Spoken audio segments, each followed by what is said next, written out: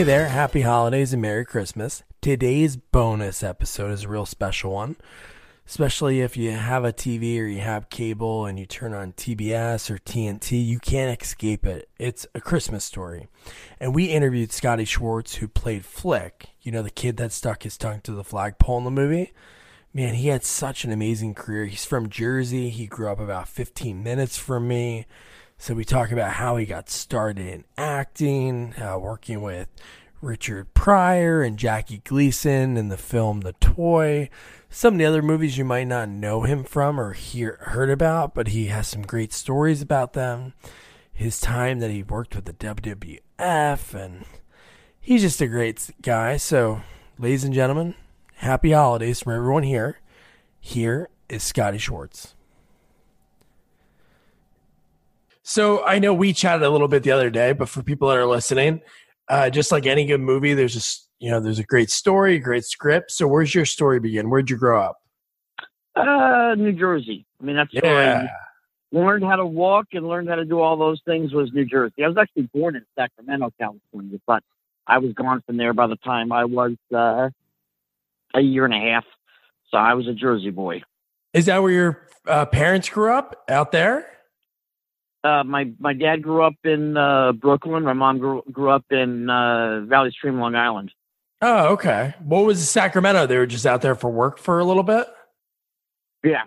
Oh, okay. I worked for the post office and a few other things, and then went back east when he was buying a business.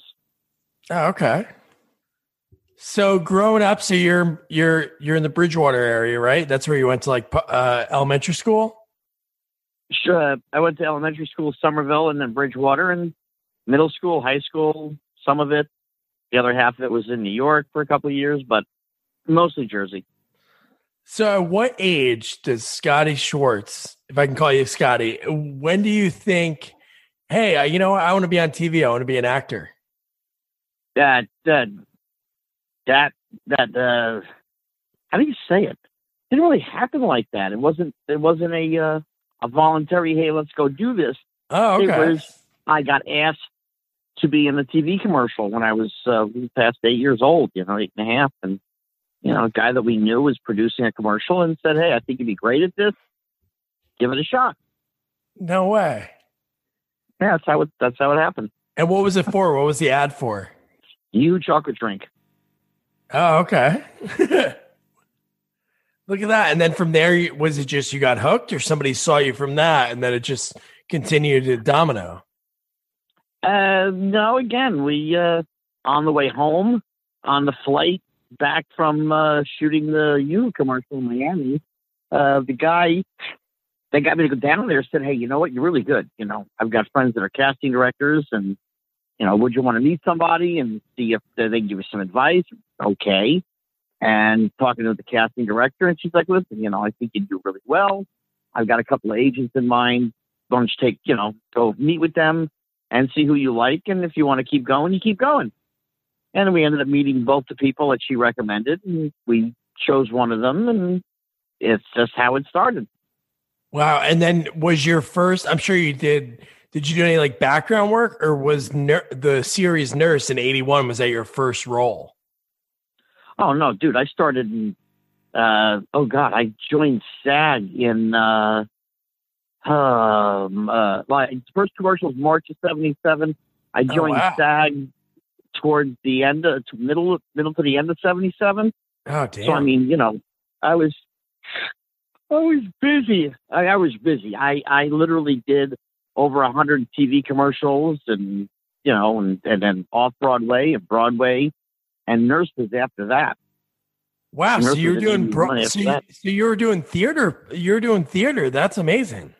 Yeah, I did Equity Library Theater in 79 or in 1980, and then at the end of 81, I was doing Broadway, and then went on to the other things. It would just kind of just naturally happen. It wasn't like I said, "Oh, I'm going to do this now." That's not how it is. You just go on auditions and you get what you get. And obviously you're good at it, having that much work at such a young age, you have to be able to handle it. I'm sure there's other kid actors that try to do it and just, it's too big of a moment, but you stepped up to the plate. I was enjoying myself. I just had a fun time. That's awesome. So then so we're at 81, you're a nurse. And then how did the toy come about? For like every other gig, you go in for the audition. Me and God knows how many thousands of other kids, and then it's we'd like to see you again. Okay, and you go back, and you're doing okay. We'd like to see you again. Okay, and then we want to see you again. It was 8 auditions and a screen test, and got the toy. That's how you get it. So did you screen test with Jackie Gleason or Richard Pryor? Nope. I ended up screen testing. They flew me out to LA, and I screen tested with a guy named Norman Gibbs. Not a household name by any means, but somebody, when I tell you who he is, you'll know exactly who he is. Okay. He is the skinny of the two jive guys from Airplane. Oh, yeah. Exactly. That's great. So he was the guy that I screen tested. He was the help. He was, the other actor. And he did great. I did great. The next thing you know, you get a movie, and that's just how it goes. And just having that movie, because you were a little bit old. You're 12 at this point. So I'm sure you know who Richard Pryor is. I'm sure your parents saw. Oh, I was 13 when we started the film. I turned 4, while we were shooting, I turned 14. So yeah, I knew who everybody was. Yeah, that's awesome. So an experience like that, Richard Pryor, who he is, Jackie Gleason, who he is, like two heavyweights of comedy, and you went toe to toe with him. You seem so comfortable, especially now that I know that you did Broadway, still having two people like that you're acting with. You were so confident in that movie, and just some of the lines that you were able to deliver. I watched it again today, and man, that movie brought me back because I watched that a bunch as a kid, and it's just such a fun movie. They made it fun. They made it enjoyable to go to work every single day. And I was not the typical 13 and 14-year-old. I was already having had enough years behind me in entertainment. I knew how to be around adults. I knew how to act. Or I should say, I know how to behave. Yeah. I know how to act. Sounds wrong. I was an adult. I mean, I got up in the morning, took a shower, got dressed. They picked me up at a certain time. You go and you grab a cup of coffee and a bagel, and the next thing you know, it's time to go to work. That's just what I did. It was a job. Yeah, no. So one thing I noticed from the movie, and I have to ask you, were you actually driving the car down the hallway and down the stairs with Richard Pryor in it? Yes and no. Okay. The first when we were on the top level, yeah, I was driving the thing. Okay. And then coming the first part of the staircase, while I was driving it, there was a, what do you want to call it? Almost like a spring that was holding me so that the car just wouldn't just take off. Oh, okay. And then the last part of it, if you watch the movie, when we first start that last part of the staircase, all of a sudden the car bounces to the right. All of a sudden it just kind of takes a quick right, and then I jerked the wheel back to the left, and I ended up hitting the table, the cart, dead straight center.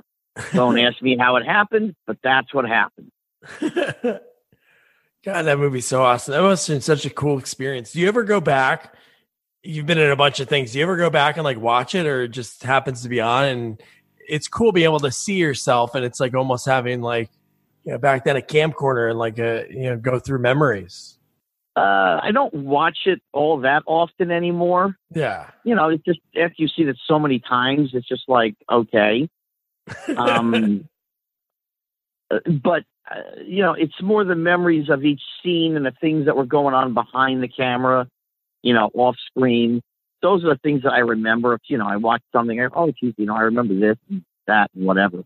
But, I've enjoyed it over the years, now it's just kind of like, it's like that vacation that you can watch whenever you want because it's on the television.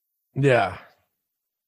Any cool like Jackie Gleason stories? Because at that point he was so huge for so many years. Well, I mean, there's, we had there was a 3.5 week period where Richard Pryor had gone into the hospital with exhaustion.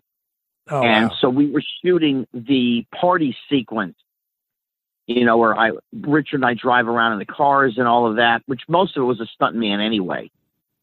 So he's in the hospital and Gleason and I are there, but there's a lot of downtime.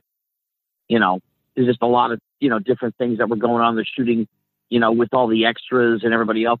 And he said to me one day, he said, "Kid, you know how to, shoot billiards, shoot pool?" And I was 4'6", I said, "No, Mr. Gleason, I don't, never shot pool." He said, "Oh, come on, I'll teach you how to shoot pool." So he took me in the house and actually, we spent hours over the course of about 2 weeks, teaching me how to shoot pool in the house. God, that's amazing. He was a piece of work. He was a fun guy. He didn't like working with kids and animals. They told me that before I got there. But again, being that I wasn't the typical goofy, wacky, stupid kid, when I spoke to him, he knew that I was a movie buff. He knew that I knew who he was. I did impressions of him from either The Honeymooners or Smokey and the Bandit, or whatever, the Hustler I absolutely love. So he saw me do them. He laughed. He thought it was funny, but he knew that I wanted to learn things because I would ask him questions. I would ask him, this, that, we got into conversations about stuff, you would never imagine. Talking to him about George M. Cohan, during vaudeville days, talking about Cagney, talking about being a pool hustler when he was, 9, 10, 11 years old. Wow. He was an incredibly gifted man on the screen.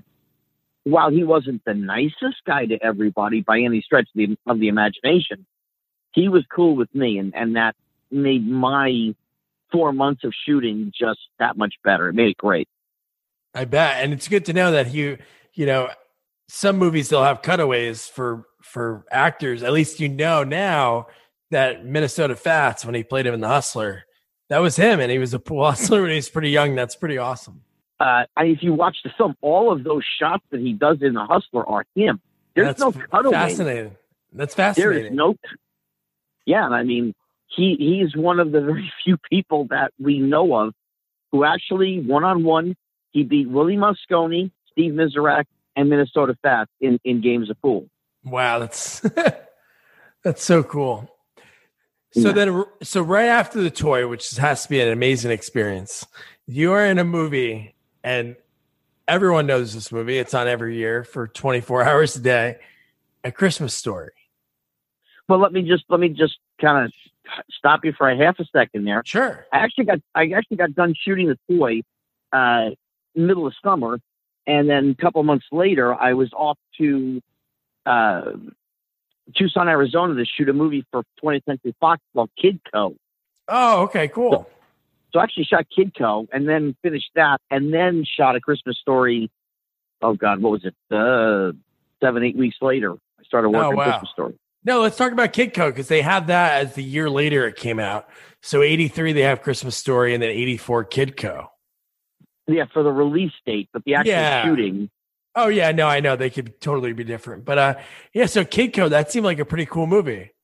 Kidco was, they say, well, aren't you, what's the thing you're most proudest of or whatever? Yes, the toy to a certain extent, but that wasn't my movie. That's Gleason and Pryor and Ned Beatty and Wilfred Hyde White, Teresa Ganzel and Richard Donner directing and Ray Stark producing it.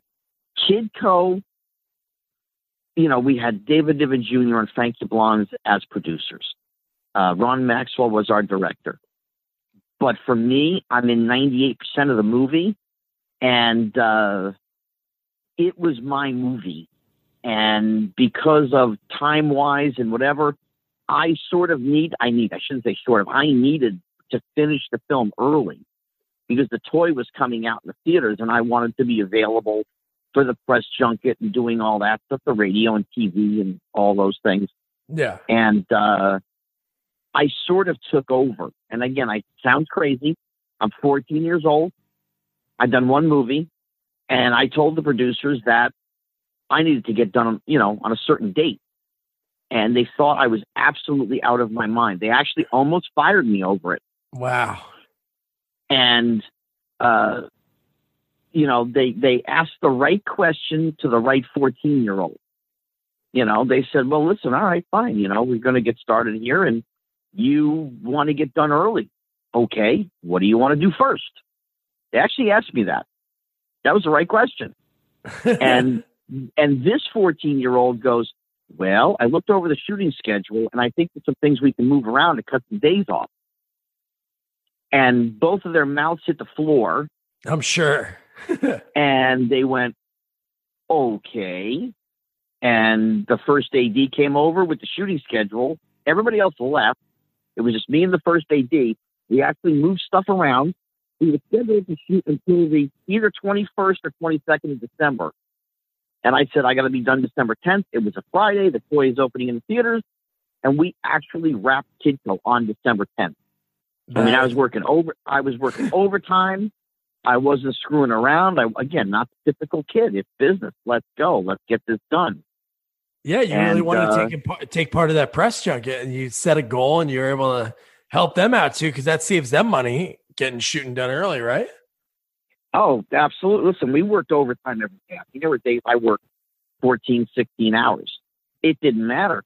I could to tell you, I wasn't tired one day. It was, okay, this is what we're doing today. Let's rock and roll. Let's get it done. And, that's sort of my not ego, but that's what I'm most proud of. Christmas Story was a cakewalk. And Christmas Story was like the vacation in the place that you never want to go on a vacation. When you read the script, Flick has, in the actual script, Flick has like 16 or 17 lines. Yeah. And I was hired for 5 weeks. That's 3 lines of dialogue a week. That's it. That's all that realistically I was supposed to do. Yeah. So, I mean, even though it came out, it ends up being more than that because of the ad-libbing and just making stuff up, being stuck on the pole and all that nonsense. I worked 1 day a week. I mean, and I'm there and all I'm doing is hanging out. I'm playing in the arcades at the hotel. Can't go anywhere. Much too cold in Canada to go outside and do anything. It was 22 below zero. 24 below zero. It was insane. And where the Higbee's was, where we're looking in the window and all that, that's shot in Cleveland. And Cleveland at that time was really bad. I mean, really bad. Crime was rampant. Really?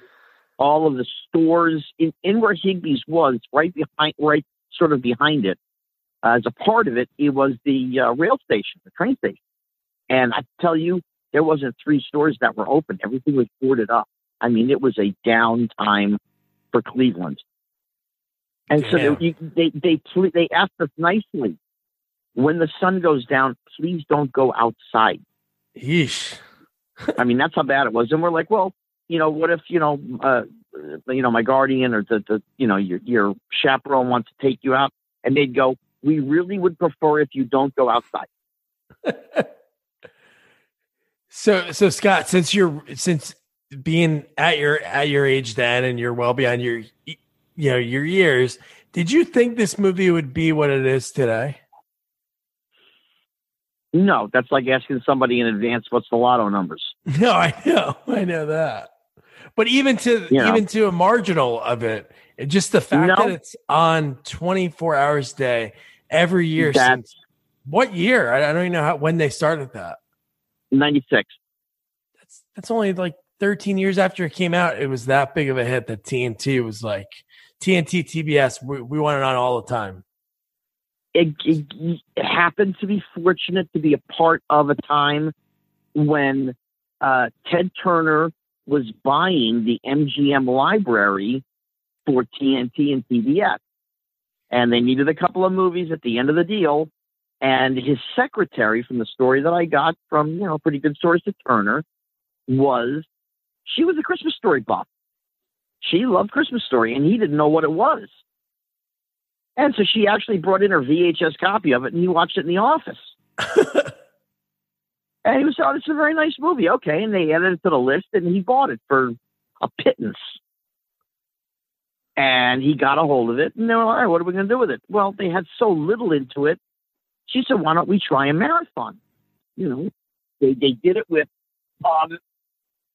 It's a Wonderful Life. The first year went okay. The second year didn't do as well. They did the same thing with Wizard of Oz. They did it once, it did okay, second time, and then that was that. Well, because they had nothing into it, they said, "Sure, what's the worst thing that happens? We put it out there, we'll break even, we'll make back the money we spent for it, and it'll sit in the archives, and we'll just make money on it, little here and there." Well, they did the marathon, and it did good. Okay, well, we'll do it again. And the second year, instead of the ratings going down, they went up, and they went, "Okay, this is good. We'll do it again." And then it just started to go. It started off, whatever. I don't exactly know what the count was, but year after year, when they were getting 15, 20, 30, 40, eventually over 50 million homes were turning on this thing during the marathon. Now it's a cash cow. Yeah. Warner Brothers, who owns Turner, they actually or Turner owns Warner Brothers. Excuse me. Warner Brothers PR said that A Christmas Story is the highest grossing film that they ever. Not the highest grossing. They've made more money from it than any other movie that they own in the history of Warner Brothers, because they only paid like $250,000 for it. That's it. And how does that work for the cast? How does that work for the cast, like royalty wise? Nothing. Has nothing to do with us whatsoever. We don't have ownership. Oh, that's we don't have. There's no ownership. We just get paid. We get paid a residual. When it's on television, and that whole thing is, again, part of Screen Actors Guild and the union and what they did and how they did it back when cable was starting in the early '80s. They said, well, we might want to show a movie more than once a day or something. And this is non-network, so not ABC, NBC, CBS, or Fox for that matter. Anything on cable, if a movie is shown more than once on a calendar day, you only get paid for one show. So when they show the marathon 12 times, it's 6 times one day, 6 times the second day. But we only get paid for one showing, and because it's been on so many times over the years, it's a sliding scale. We basically make 80 cents a day. So we make $1.80 for the marathon. $1.60, excuse me, $1.60 for the marathon. That's unreal. That's what it is. And that's not only me. That's just, that's what it is for all the cast. Do you ever, is there any, I know you're going to, pretty soon you're going to like a autograph signing in PA, but do you ever get together with the cast, or do you guys ever reach out to each other? Oh, sure. I was just with the Bullies this past weekend. I was with Jeff Arcus and Grover Dill in Kentucky at the first Kentucky Christmas Fest. So we got to hang out, meet some fans, meet and greet, and sign some autographs and all that kind of stuff. And, I saw Peter a couple months ago with Ralphie. Cool. On Wednesday, I'm going to see the little brother, Randy. We do see some of them sometimes. Melinda Dillon is basically retired at this point and played the mom. Yeah. So I saw her last year. Penny Moore, who was Miss Shield, she's up in Canada, in Toronto. I haven't seen her now in several years. The Elves are in Cleveland. I haven't seen them in a while. We're just kind of bopping all over the place. That's cool. You have the memories from that movie, and so many people, want to see you because it's on all the time. People love it. You know what? That's just the general public. They decided that this movie was going to be the one for the holiday. They fully decided it based on the quality of the film, based on how much they love it. This is what the public has decided, and that's okay. It's quite enjoyable to see people's reactions, and see the love that they have for the project that we were all part of. I wasn't the star of it. I'm in I think 7 or 8 minutes of footage in the whole thing. That's it. But, and the bullies are in less than me. But, we were all part of an ensemble piece that people just love. Yeah. And I think that movie, the best part about it being on all the time, obviously you're not staring at the TV for 24 hours, but, you go out of the room, you have family over, you put it on, and you're always on these different parts. And I always loved the movie because it reminded me of Married with Children, kind of the way Darren McGavin was. And I know that's pre-Married with Children, but just, I don't know, the Bumpus Hounds and just his relationship with his wife. And I don't know, it's such a cool, and it's just a cool, I love period pieces. And I think it's so cool that movie just, it's great. It's a relationship film. Yeah. I mean, there are reasons why generations of people love this thing. What is the movie about? Is it about Ralphie wants a BB gun? Is it about the leg lamp? Is it about, the gift you hate, the bunny suit? No. It's a boy who wants respect from his father. He wants the acceptance of his father. And so you've got this whole thing where, Ralphie's mom, oh, you'll shoot your eye out. No, you'll shoot your eye out. None of that. But then at the end, you get the payoff. The old man, hey, I had one when I was 8 years old. Come on, you got to give the kid what he wants. Yeah. It's an acceptance, and Darren is wonderful. I didn't really get a chance to spend much of any time with him. I'm not in any scenes with him. But he was, a nice man, but so talented. I mean, what he did in the film is just so great. His stuff that's my favorite stuff is the stuff that he did. Francese, it must be Italian. The totally non-PC. I love the Chinese restaurant. Yes. Yes. Fa ra ra ra ra ra ra. I love that scene. Doesn't make me a bad person. I love that scene. Oh no, that's a great scene, and it's such a thing too. People do that. They go get Chinese food at Christmas, maybe because of that, maybe because of Christmas Story, but that's like a thing. Sure. Yeah, no, it's really a wonderful film, extremely well cast. Everybody was just, again, easy to work with. The worst thing of the whole movie is the weather. Yeah. What we had to be put through to get this thing done. It's, not what people think. That tongue in the flagpole. Yeah, okay, great, whatever. It's 24 below zero in Canada in February. Where in Canada were you guys at? We were in a town called St. Catharines, between Toronto and Buffalo. Oh yeah, me and my wife got married in Niagara Falls. We actually went into St. Catharines. I think that was when we got our marriage certificate around there. Oh, it was just brutal. Yeah. The conditions and people, it was just one scene. I'm like, no, you don't understand. It's not like movies take 10 minutes to shoot a scene. You got to shoot all the different angles. They got to set everything up. You got to figure out what you're going to do, whatever. We shot it the first time. It took 12 and a half hours.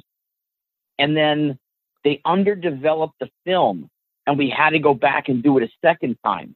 Oh, no. And the second time, it only took us 11 and a half hours. It was just, But that's sort of the thing you just kind of toss to the side because you enjoyed the overall participation in the film. But those memories don't go away. It's not like they just disappear, Yeah.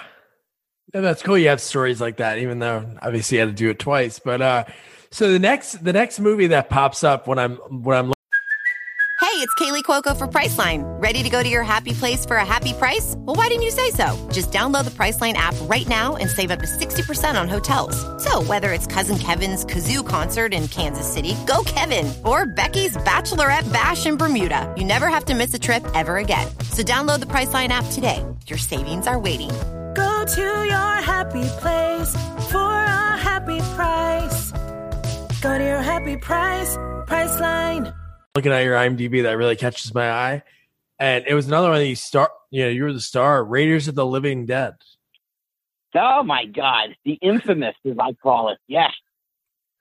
Well, What was that? there was a movie producer and director named Sam Sherman.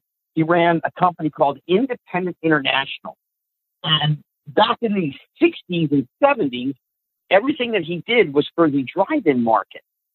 So, I mean, stuff like Frankenstein versus Dracula, and the naughty stewardesses. I mean, it was drive-in specialty. That's what he did. And when I got into show business, I was at a film club with my dad. That's how I got into show business. And Sam was one of the members of the film club. So I knew Sam since I was 5 years old. So he says, someday I'm going to get a film and you're going to do a movie for me. Sure. Okay. And I'm working for Columbia and I'm working for 20th Century Fox and I'm working for MGM. And now I'm working for Independent International. Sounds like the career is going in the right direction, But I did it because it was Sam. And I knew him since I was a kid. So why wouldn't I do this cockamamie movie that he came up with called Raiders of the Living Dead? So the backstory very quickly is he bought 45 minutes of zombie footage. He just bought assorted zombie footage and writes a script around this zombie footage that he has. Oh, wow. And I end up shooting Raiders of the Living Dead. But it was cool. Bob Allen, who was a Western star in the 40s and 50s, played my grandfather. And Zita Johansson played the grandmother. And if I remember, she's in The Mummy in 32 with Karloff. That's pretty cool. Yeah. So I don't know if you have like an office area or like a man cave, but you need to get that movie poster. I don't know the last time you saw. Oh, you do? That's awesome. Oh yeah. Oh no, Stan made up posters and he gave me a whole box of them. I probably have 50 of them or whatever. Oh, that's cool. No, I like it. You said laser. The girl in the movie who played like my girlfriend or whatever, her name is Corey. I actually found her on Facebook, and we reconnected. She's married. She's got a daughter. It's wonderful. But I said, do you have any Raiders posters? She said, yeah, I think I have 2. I said, I'll give you a few. I gave her like 4 or 6 of them just to get a few extras. Oh, that's awesome. And it's funny. She was only in like 2 movies ever. Corey Burch. Yeah, I'm looking at her right now. She was only in 2 movies. An absolutely stunning, gorgeous woman. Oh yeah, she's a gorgeous woman, and not a kinder, gentler, wonderful soul could you find. She's just a great, and her husband is phenomenal. I mean, I just was in Jersey. I gotta think when I went 2 months ago.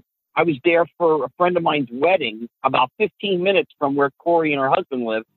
And they're like, well, where are you staying? I said, well, I've got a room at the hotel, the 2 days for the wedding. She said, well, come on a day early and come and stay with us and hang out.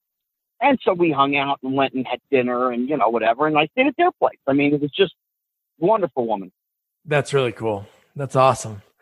So the next movie that I saw in here, this movie fascinates me because it's Frank Stallone as a bad guy in Fear. Great movie. I got to see this movie. You'll either find it under Fear, the title's Fear, or Honor Betrayed. They had a working title. Oh, okay. And so sometimes you find it on DVD and it's called Fear, and sometimes honor betrayed, but fear you should be able to find. He plays a prisoner. He's on a bus. They're going to the prison, and the bus crashes, and 4 guys end up, off the bus. It's kind of like Tommy Lee Jones, the fugitive. Oh, okay, cool. The bus crashes and whatever, and Frank is one of the guys, and I'm just the son of Clifty Young and Kay Lenz, and there's another girl who plays the sister or the daughter of theirs, whatever. And he ends up kidnapping us on our motorhome and all this, and it's a thriller and all that, but fun project. No, when I saw that, I was like, man, I have to ask Scott about that because that looks pretty wild. It's not a comedy by any stretch of the imagination. Oh no, it looks wild. Yeah, drama the movie poster, whatever. He's like holding. It looks like Kay Lenz, I guess, on the cover, and he has like a shotgun. He's holding a shotgun in the air. Looks pretty. Oh yeah. Oh no. And there's another guy named Robert Factor, and he's the other bad guy, but he's not. You can't blame him. He's got PTSD. He was a former soldier. He's kind of lost his brains, and all he wants to do is just shoot everybody. Kind of sounds like Rainbow. It's a wacky film, dude. It's a wacky movie. That's awesome. So then after that, you were in something called TV 101, and then you forayed into a different industry for the 90s. TV 101, I just did the pilot. Oh, it was just a pilot? Okay. I did the pilot. They had 10 kids in the cast, and this is like one of those things. They say, "Oh, it's great." I'm going, not exactly. I shoot the pilot. I'm the only person with credit, with notoriety, anything.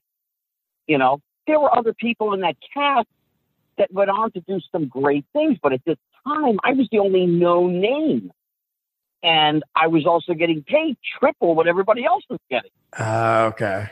I'm getting like 3.5 times scale, and they were all working for scale plus 10. So CBS picked the show up, and the producer called me up. I go to the office. He goes, "Listen, as you know and you've heard, the show's been picked up." And I said, "Yeah, this is going to be great. This and that." They said, "Look, we got 10 kids. We're cutting 3 of them. One of them we're cutting is you. We're saving money on the budget, and we think we're going to be okay with the other 7. Thank you for your participation in the pilot. We really appreciate it, and have a nice day." So I didn't get picked up for the pilot, but at the same time in the cast was Andrew Cassell, who was in Revenge of the Nerds. Oh, yeah. And then this wonderful woman named Terry Polo. Yep, she's great. Ends up in Meet the Fockers. Yeah. And then this other guy. "How you doing? I'm Matt LeBlanc. I'm on Friends. How are you?" So Matt becomes the lead of this, this show that was on for 2 years. Then later on, of course, he ends up as Matt LeBlanc in Friends. And I got to tell you something. Matt LeBlanc is an incredible actor. If you want him to play Matt LeBlanc, he can play Matt LeBlanc better than anybody on planet Earth. That's great. And then another person on there, Stacey Dash, was on that show too. And Stacey Dash. Damn, sure. That's a lot of big people from that. Yeah, and Stacey was really cool. I mean, she was a cool chick, incredibly beautiful woman. Oh yeah, and she was young. She was a kid. I'm trying to think if there's anybody else. The Robart, Sam Robart, I think was the lead, and of course his father was Jason Robart. Yeah. Oh yeah, he was in a ton of stuff too. Oh yeah. So it's, after that, I did another movie with Frank Stallone called The Garbage Man, which never got a U.S. distribution of any kind. Not that I know of. I've never seen it. Oh, I haven't seen that on here. What's that about? Frank plays a guy who's trying to impress this woman, and he saves a whole bunch of money. He's just a garbage man. But he saves like $100,000, and he blows it all on this blonde bimbo, my character, which was just hilarious. They explain it that my agent at the time says, "Listen, and my body type, I'm 5'2", and I might weigh 115 at this point. They want me to play a gay bodybuilder. So I'm like, okay. So I go into the audition and we're talking and whatever. And they said, listen, because of your size, we're going to go completely for comedy here. So basically, if you book the movie, we want you to gain like 15 to 20 pounds. We want you to go on an ice cream diet. So I start playing an extremely exaggerated gay guy. So I'm very ultra flamboyant. I mean, I am flamboyant like you cannot believe. And they're like, "Oh my God, this is hilarious." And they just loved it. So I got out of there, and I got in the car, and I was maybe 15 minutes away. I was stopping for some lunch, and my agent calls me up. She said, "I don't know what you did, but you did it right. They called already. You're in the movie." I said, "Oh, this is great." They said, "This is when shooting starts," and this is what she said. She goes, "And they said you can start your diet." Of course, she had no idea what they want. Yeah. She's like, do you need to get a gym membership? Do we need to get you into a physical training program? I'm like, no, that's not what they want. They want me to eat ice cream every day. She's like, oh, God. So I'm wearing like a one-piece leotard, and it was just hilarious. What was it like? Is that the second time you're working with him? How is Frank Stallone? Frank's awesome. Frank is an awesome dude.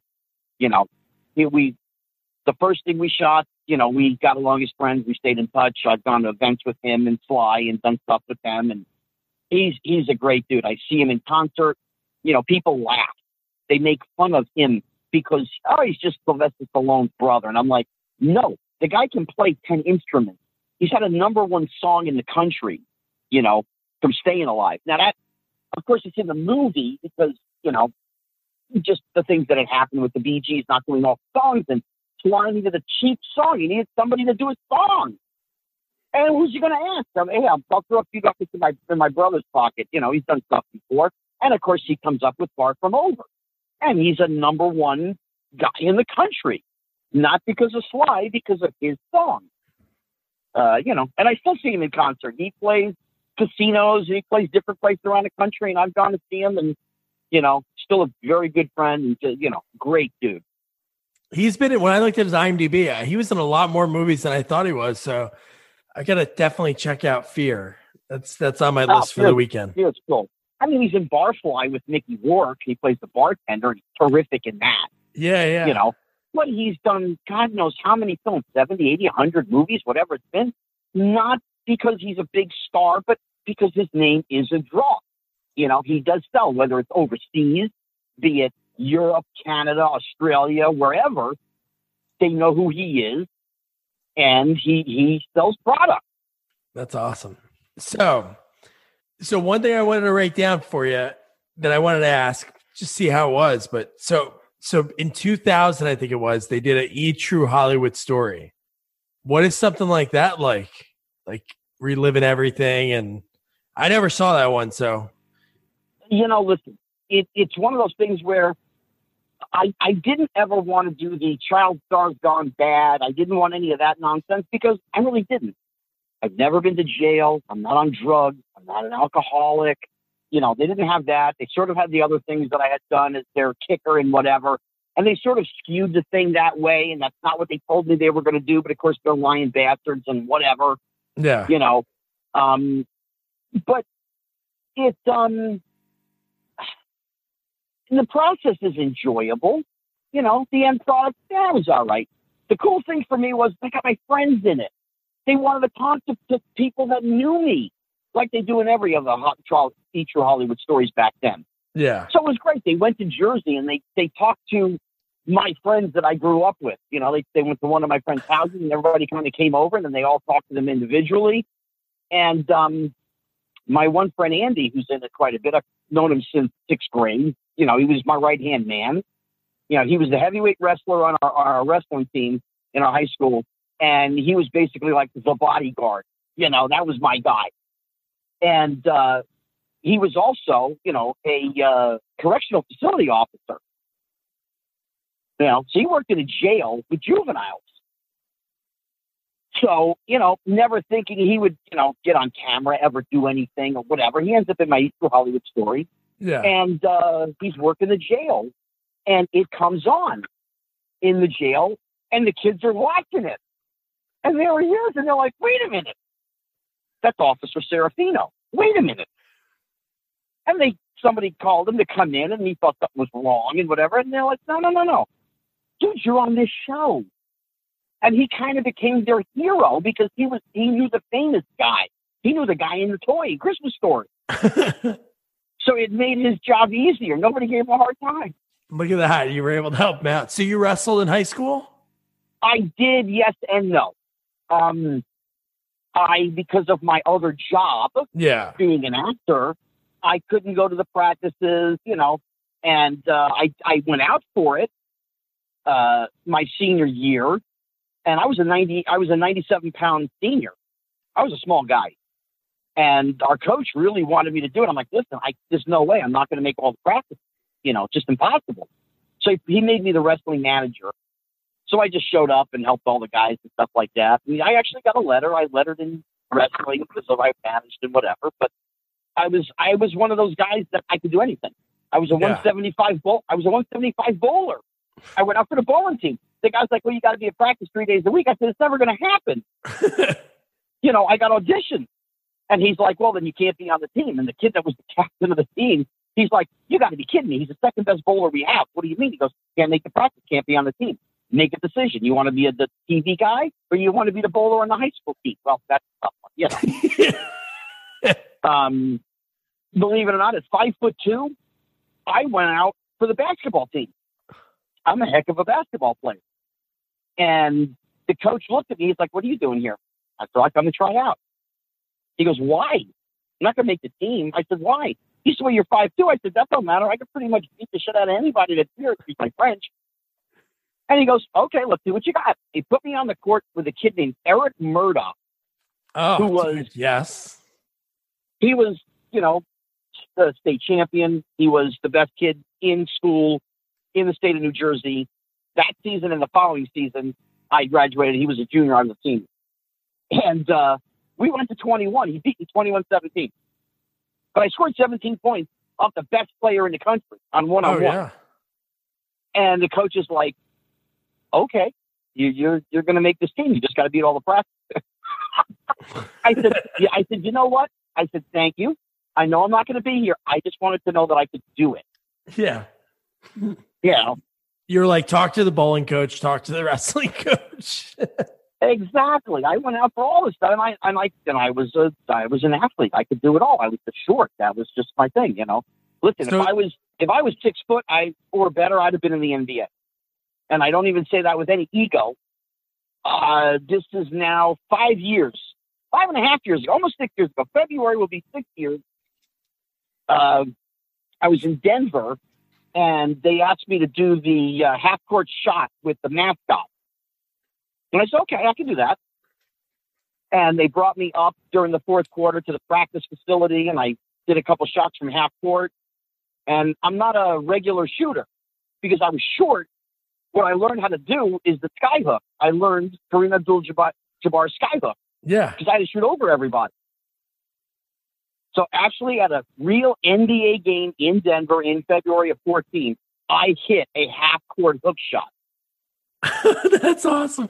Did they know who you were? Is that why they chose you? Well, or was it okay, cool. No, I was just I was a celebrity. So since I hit the shot, I hit the half court shot, it was so great, man. They gave me a raspberry Snapple and a t-shirt. I'm sure that must have been on ESPN. Actually TMZ ran it. ESPN never ran it, but you could actually go to YouTube and look up Rocky, because that was the mascot's name is Rocky. If you look up Rocky Christmas Story, that's pretty much, or you can look up Nuggets Rocky Christmas Story. You'll see the video. There's one that's like a minute long, one that's like 25 seconds, but you'll see me hit the half court shot. And I did the Larry Bird. When I threw it, I knew it had a shot, and I started going to the right, and I put the hand up in the air, like Bird used to do for his 3-pointers. Oh yeah. Oh, that's so awesome. Yep, I see it on here. Dude, that's so awesome. Yeah, So, he does the backwards over the head, and he actually hit it. He hit his. The horn went off, and I only had one shot left. That was it. That was going to be the end of the game. There was 18.7 seconds to go. And he hands me the ball. I dribbled once, threw it up in the air, and quit. Yeah. Oh, my God. That was awesome. Yeah, I just watched it. That was cool. So, Scott, what are you up to nowadays? Is there any, like, acting role, anything you have going on, like, acting-wise? Yeah, I'm doing a film in a month. I'm going to back east for a week, and I'm doing 4 or 5 days on a I think it's called a wrestling Christmas movie. That's what the title is, a wrestling Christmas movie. And I'm doing that, and then I've got another film I'm going to be doing in April. I think they're going to shoot in Virginia, if I remember. I think that's where it is. Is that there's one on here? I know these aren't usually 100% like for pre-production, but the one in here is called The Bend. No, that's 2 years ago, and that's not even that guy anything. the guy never finished getting the budget, and we never shot it. Well, that's cool that you're still doing that. You're still acting because you know what to do. You don't retire from that business. That's all. I'm retired from I'm acting. sure. Yeah. If I'm Gene Hackman and I'm 85 and I'm a multimillionaire, you retire from acting. Otherwise, if you get something, you get something. That's just how it goes. You know, you figure out other things to do to make a living. You know, I rep celebrities for autograph shows and memorabilia signings. Oh, nice. You know, I buy and sell sports cards, you know, and memorabilia on eBay. You know, and I found, you know, different things to do to make a living. That's what you got to do. So Scott, this has been great. One question I have to ask, and I know you started doing this really young, and it's so long ago now, but was there anything else you wanted to do besides acting? Or was that your earliest memory of like career? I know when you're 6 or 7, it's like astronaut, cowboy, police officer. You know, it wasn't. I wanted to be an athlete of some kind. Yeah, I really did. I loved baseball. I was a hell of a shortstop, left field, right field, didn't matter. You know, I was a decent hitter. I could hit the crap out of the ball. You know, so there was baseball, basketball, but it just wasn't my side. You know, it wasn't going to be for me. I got into professional wrestling. You know, I was a baby, a youngster of the 80s. So I was a Hulk Hogan guy and Randy Savage and Roddy Piper. It was something I always wanted to do. And ended up hanging out with those people, being a part of that world for, a year and a half. Part of the WWF, even though I was not an employee, I was never paid, anything. I went to the events, I helped out, I worked with the guys, I picked them up from the airport, took them to the hotels, took them to the, all that stuff. What years were that? August of 85 until January of 87. Wow, that's awesome. So I was a part of that. Now, it's funny because I moved to California in 90. Really got out of the wrestling thing. They didn't come out here all that much. Back then, no cell phones. So you couldn't just get a hold of anybody anytime. And I hadn't gone to an event in, it was probably close to 15 or 16 years. And I'm at a convention called Schiller Theater in New Jersey. They run it twice a year in Parsippany, April and October. Oh, nice. That's not far from me. And one of the other guys there is named Jerry the King Lawler. I love him. And I'm sitting at my table, and this absolutely stunningly beautiful woman comes up. He goes, "Oh, my God, you're here." Now, I have no idea who this woman is. And I said, "Hi, how are you?" "Oh, I'm Lauren." I said, "Oh, it's nice to meet you. I'm Jerry Lawler's girlfriend." I said, "Oh, cool." I knew he was going to be there. I said, I'm a fan. Let's come over. "Oh, you don't understand. Jerry is a Christmas Story fanatic.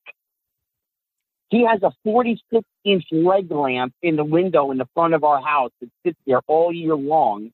And December 1st, he turns it on, and January 1st, he turns it off." So I go over, and I'm I'm talking to Jerry, and he's wonderful, and and he had no idea that I was a part of that world at one time. And he goes, well, you have to come to SummerSlam. It's in LA. You've got to come. You got to, make sure we'll see everybody. I'm like, okay. After I'd been to 150 wrestling shows, what's the one place I really want to go is another wrestling show. But I'm like, okay. So I went with him. We had breakfast. We walked in the Staples Center together. I'm in the back. I'm in the catering room. And in walks Jimmy Mouth of the South Park. And I knew him when I was a kid. Oh, yeah. And we had met at other shows and stuff. He's like, oh, my God, you're here. This is great, blah, blah, blah, blah. Oh, Hulk's going to love seeing you and all. I'm like, oh, cool. So Hogan's there. Hogan walks over, gives me a hug. How you been? What's going on, little brother? And one of the guys' name is Tony Chimmel. Now, he was a ring announcer for several years, but before that, he was a ring crew guy. And I worked with him when I was a kid. So he comes up to me, looks at me, and he goes, Gotti? And I looked at him and I go, Tony? Well, then it was hugging and kissing and, oh, my God. He's like, you're not going to believe this. Mark is still here. His name was Mark Yeaton. He was the timekeeper at the Bell for 30 years for them. And I'm like, oh, my God, how is he? He goes, he's in the hallway. Come here, you got to see this.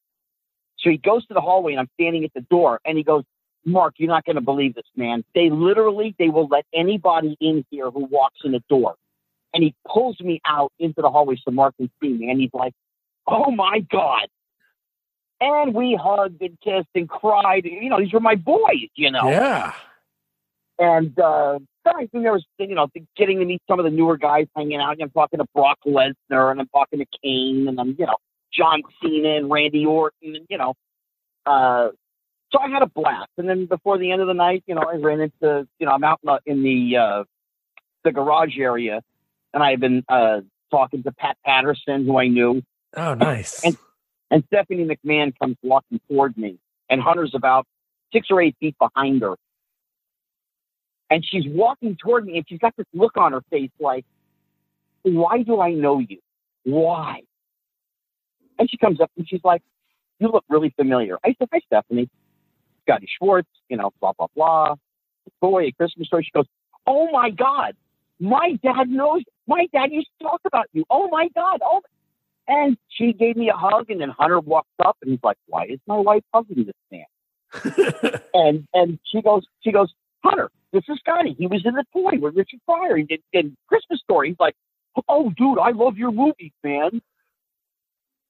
So, being a part of that so many years before and then coming back to it, that's one of those things you can't put a price tag on them. The McMahon family was always been very, very kind and gracious to me and nice. And they particularly have treated me like family. Not everybody at the company does, but they do. That's so awesome that that he offered that to you, and just the way everything worked out. And then look, that is a really great story. Well, the end of it, really, 2 years ago, I'm in Memphis with Jerry Lawler. And he goes, okay, come on, we got to go somewhere. And it's probably about 4 o'clock in the afternoon. I said, all right, where are we going? Oh, we're going down to Mississippi. I got a gig tonight. I'm looking at him. I'm like, we're in Memphis. You want to go to Mississippi? He goes, yeah, it's like a, hour and 25-minute ride. Let's go. So I go with him to the event. I meet the promoter, who's this guy, Hollywood Jimmy Blaylock. He's been on Conan O'Brien and all kinds of stuff. He's a showman. I mean, that's what he does. Well, I end up in the gig.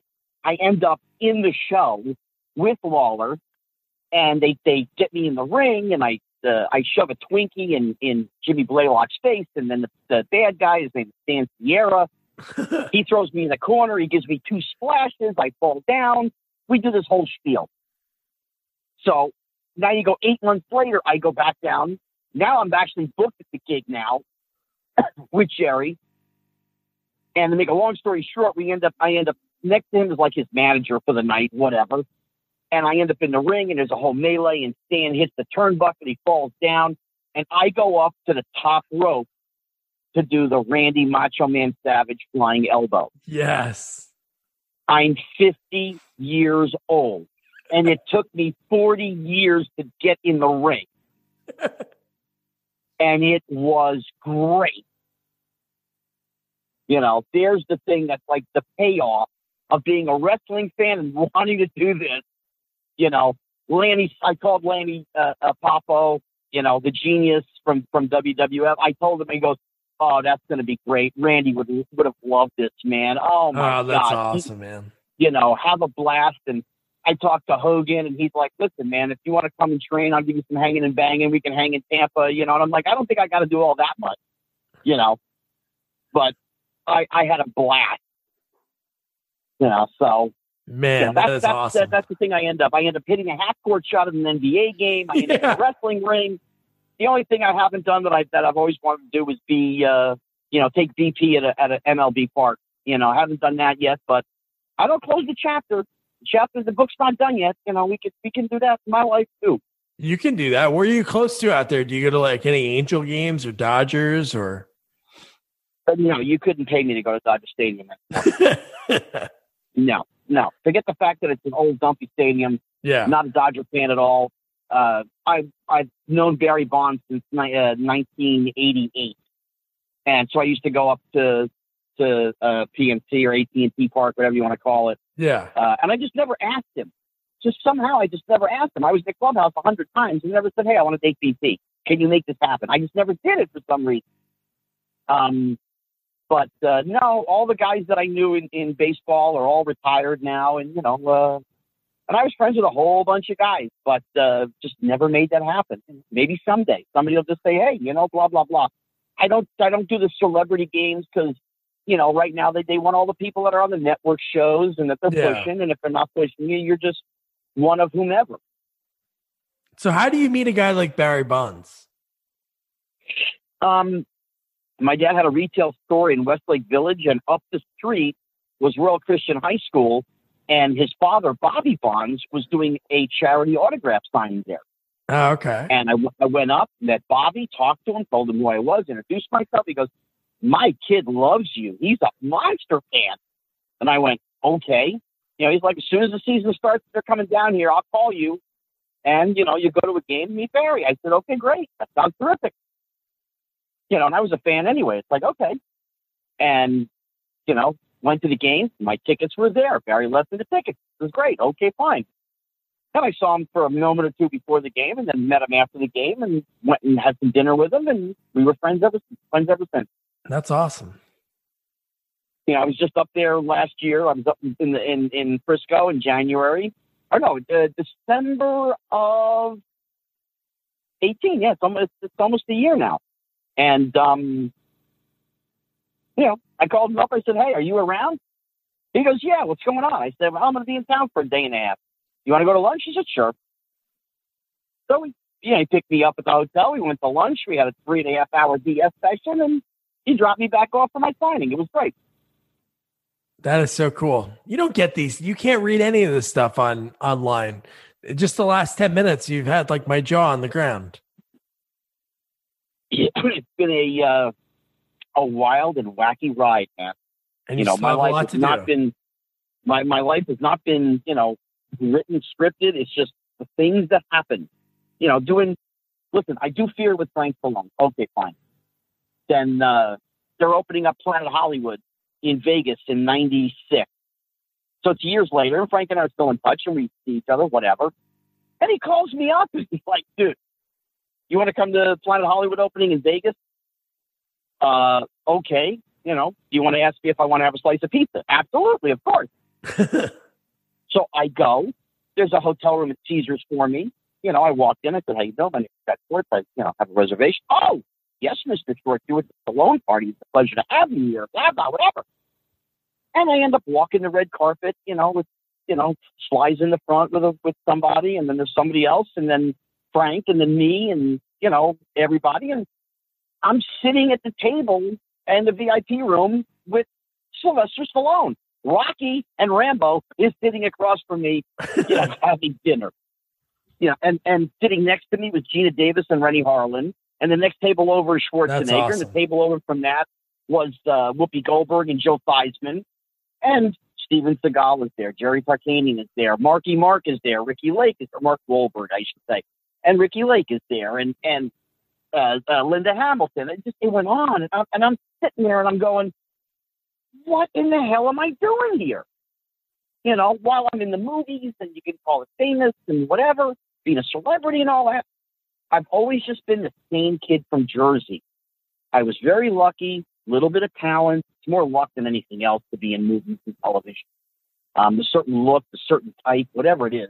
You know, you can be the greatest actor on planet Earth, but if the person sitting across from you doesn't see it, you don't get a job. No, yeah.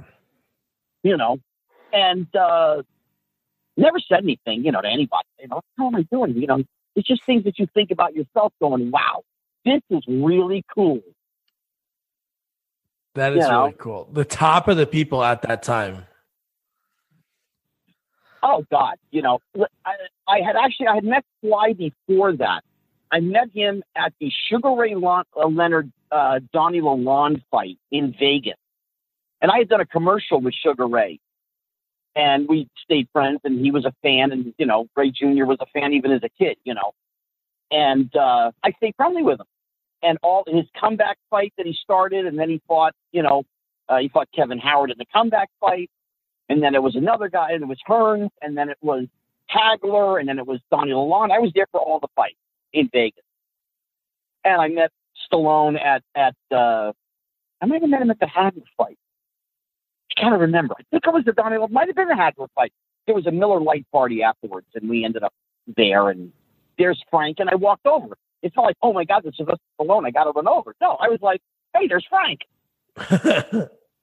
So I went over, I'm BSing with Frank, and I mean, I've got a picture of me, him, and Sly from that night. You know, which is just cool. It's like, you know, you're hanging out with the people that you love. Yeah. You don't necessarily know everybody, but you love them because you see them on TV or you see them in the movies or whatever it is, and you're a fan. So I was fanboy, but that was okay because I was cool and I was kind of one of them. I'm in the movies and it's okay and it's all good. But everybody is a fan of somebody. You know, I've met many, many celebrities over the years, and even, you know, an A-lister, Mr. Rogers himself, not Mr. Rogers, but Tom Hanks. Yeah. I had an extremely short conversation with on the phone because a friend, somebody that works with him, I knew, and he was going to sign a Forrest Gump poster for me. You know, my friend was going to get Tom to sign it for me. And he told Tom who I was and that I had worked with Gleason and The Toy, and Gleason's last movie was with Tom Hanks, Nothing in Common. That's the name of the film. They play father and son, and I played father and son with Gleason as well. Yeah. So I get a phone call, and my buddy calls me up. He's like, oh, good, Scotty, you picked up the phone. Hang on a sec. And I hear, Scott. I go, yes. Tom Hanks. How are you? He goes, you spell your last name Schwartz? I said, yeah, that's perfect. He says, okay, thanks. Click. And he hung up the phone. That was the other conversation. 2 days later, my buddy calls me up. Hey, I'm free. Come over. I'll give you your poster. I said, okay. So Tom signed my poster to Scotty Schwartz. You are a legend, Tom Hanks. Oh, man, that is awesome. Him and Rita and their son and their kids. Christmas Story fanatic. Go figure. Well, like you said, it's like 50 million people that watch that movie. So there's a lot of people out there. Stephanie McMahon, Tom Hanks, Rita Wilson. So there's a lot out there, man. You know, I got to meet Rita. She was dining at a little coffee cafe down the street from me, and somebody said, oh, Rita Wilson's sitting at the corner. And I went, seriously? They're like, yeah. I said, okay. And I walked down the street, and she was there by herself, just having a cup of coffee and just finishing up. And I walked over, and I said, hi, Rita. I'm Scotty Schwartz. I was in, you know, Christmas Story. I spoke to your husband, you know. Oh, yeah, Tom told me. Oh, my God, you're so wonderful. Thank you so much. It's Rita Wilson. It's like, oh, my God, this is so cool, you know. And she was very nice and very gracious and gave me a hug goodbye, you know. It was great. Man. We're all a fan of somebody. I don't care who you are on planet Earth. You could be the number one actor on the planet or a musician or a sports personality. You watch television. You know, Shaquille O'Neal I've known since his rookie season. You know, so many guys, Anthony Hardaway and David Robinson, they were all fans. You know, Eric Murdoch, he ends up making me, and I have to say that for him. Eric Murdoch, who I went to middle school and high school with, ended up in the NBA Oh, yeah. for 10 or 11 seasons. He was the number one guy at Providence College for, his time there, set records and all kinds of stuff. Gets drafted in the first round of the NBA, and it's great because I told everybody he was playing for Utah, and we're sitting having lunch here in LA at the Ritz-Carlton, and he and I are sitting there, and John Stockton and Karl Malone are sitting a few tables away, each or whatever. And they came over, and Eric's like, "Oh, this is my buddy Scotty. How you doing? Nice to meet you. You seen the toy with Richard Pryor? That's Scotty. Oh my God. Well, this and that." And I said, "Yeah." I said, "If not for me, Eric wouldn't have graduated high school because you cheated off my paper." Oh God, that's awesome. And so I mean, they're all fans. I run at the Stockton and them, and throughout the years, even though Eric was long gone and whatever. And one of my friends was having a birthday, and I went over to Stockton, who was not an autograph guy, did not sign many autographs back then. And I said, "John, I have a special favor." He said, "What do you need?" I said, "A really good friend of mine, he's turning 20 or 21, he grew up in Salt Lake City, diehard fan, blah, blah, blah." He goes, "You got his number?" I said, "Yeah, call him on the phone." So I called my friend. John gets on the phone. "Dennis, John Stockton, I just want to wish you a happy 21st birthday. I got a basketball here I'm signing for you for Scott. He's going to give it to you." Those guys, they don't always do that kind of thing. Yeah. So, a lot of the guys that I ran with and hung with, Glenn Robinson, Jim Baker, Wayman Tisdale, God rest his soul. I had a blast in Shaq. I still see once in a while, and it's like, we don't miss a beat. He is just a cool dude. That is awesome. You need to write a book. Do you have a book written already or no? It should be out next September. It's done. It just cleared. Sweet. It just cleared legal. Now we're doing some photo approvals, and here we go. All right. Well, that'll definitely be on the list for me to read. And Scott, this has been great, man. I really appreciate you taking the time. Not a problem at all. It's been fun, man. Yeah, and I'll keep tabs on you because I can't go to the one that's in December, but I definitely the next time you're in Jersey at one of these shows, I'll definitely go. Well, come to Chiller Theater at the end of April. I'm there. Even if you don't see me on the guest list that, they advertise so-and-so's going to be signing or whatever, I haven't missed a Chiller Theater in 23 years.